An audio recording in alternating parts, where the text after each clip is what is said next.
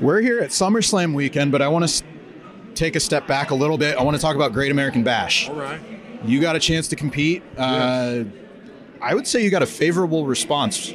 Were you expecting that at all? No, I especially with all the things I'm doing now, the new stuff, the new character, if you will, and it's not even a character. I'm just doing me. And so I had no idea the reaction, but I assumed, him being an Olympic gold medalist, he was going to get this massive USA. We're in Texas. They obviously love the U.S. and are passionate about it. So I was like, man, they're going to be excited to see him. And they were not. They booed him pretty hard. And they were cheering for me. So it was a weird flip that I was not expecting, that's for sure. Now, you just mentioned it's not really a character. You kind of teased it, I'd say about a month ago, where you wanted to take all of your characters, do something new with it, kind of strip it down. Now you're not really doing that. Was there at ever any point you said, okay, maybe I'm going to take the best of this one and stick with it? Or are you just trying to really find something new to do in the future? No, I think it was definitely get rid of it all. It's that my time here in WWE has been a massive roller coaster. I've been up top, I've been at the bottom, I've been in the middle. And I think that the last couple of characters were such characters that the shelf life was tough to keep those going. And I think we made the most out of them. But when you look at, Happy Corbin, like you can only do that so long until it just becomes stagnant. And I didn't want to become stagnant. So I'm taking in my experience and my time in the ring and the things I've learned from superstars like Roman, like Seth, like Kurt, like Cena, and take that and kind of just build a organic, natural version of me for people to see. So it's the stuff I'm doing now in the ring, that is me. The attitude, a little bit of the ego, all of those things, they're just letting me be 100% organic and authentic. One of the things that I at least personally have found endearing, and maybe others do, is you share a lot of your love for culinary arts and grilling and stuff on social media. Did you ever think to maybe use that as a gimmick? Like you? Yeah, I mean, you could have gone down that road. I could have put a butcher apron on and hit people with giant tomahawk steaks, which I think would be hilarious. Expensive too, yeah, right? This is a $200 steak. You're going down. And I think it would have been wild, but it would have been another character, I think, that just, didn't have shelf life. I think when you look at Roman Reigns right now, he's just bringing himself out to the table. The same guys like Cena. Cena's not a character. Cena is a guy who personifies never give up. He is awesome in what he does. And those guys are just out there doing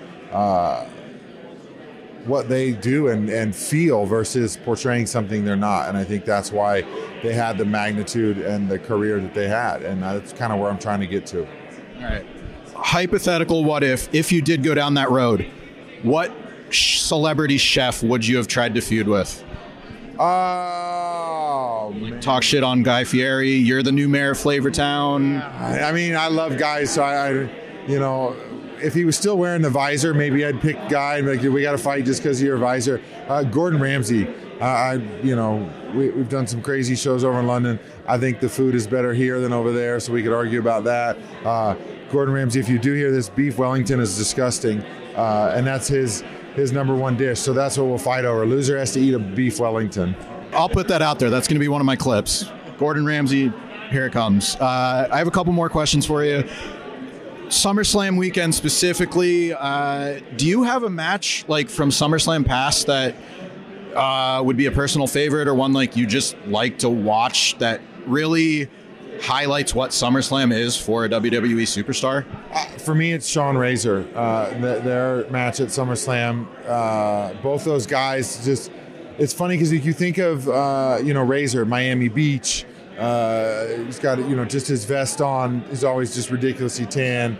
And Shawn, to me, obviously he's an icon and has put on some of the greatest matches of all time. And I think his chemistry with Razor was unbelievable, and they just made magic in the ring. So that's my go-to match. And you just look at those guys, I think you, not only is Shawn Mr. WrestleMania, but those guys, the way they carry themselves, they just look like they belonged on a beach lifting weights. So it's awesome. All right, my last question, specifically about your in-ring work. We talked about the ups and downs, different characters.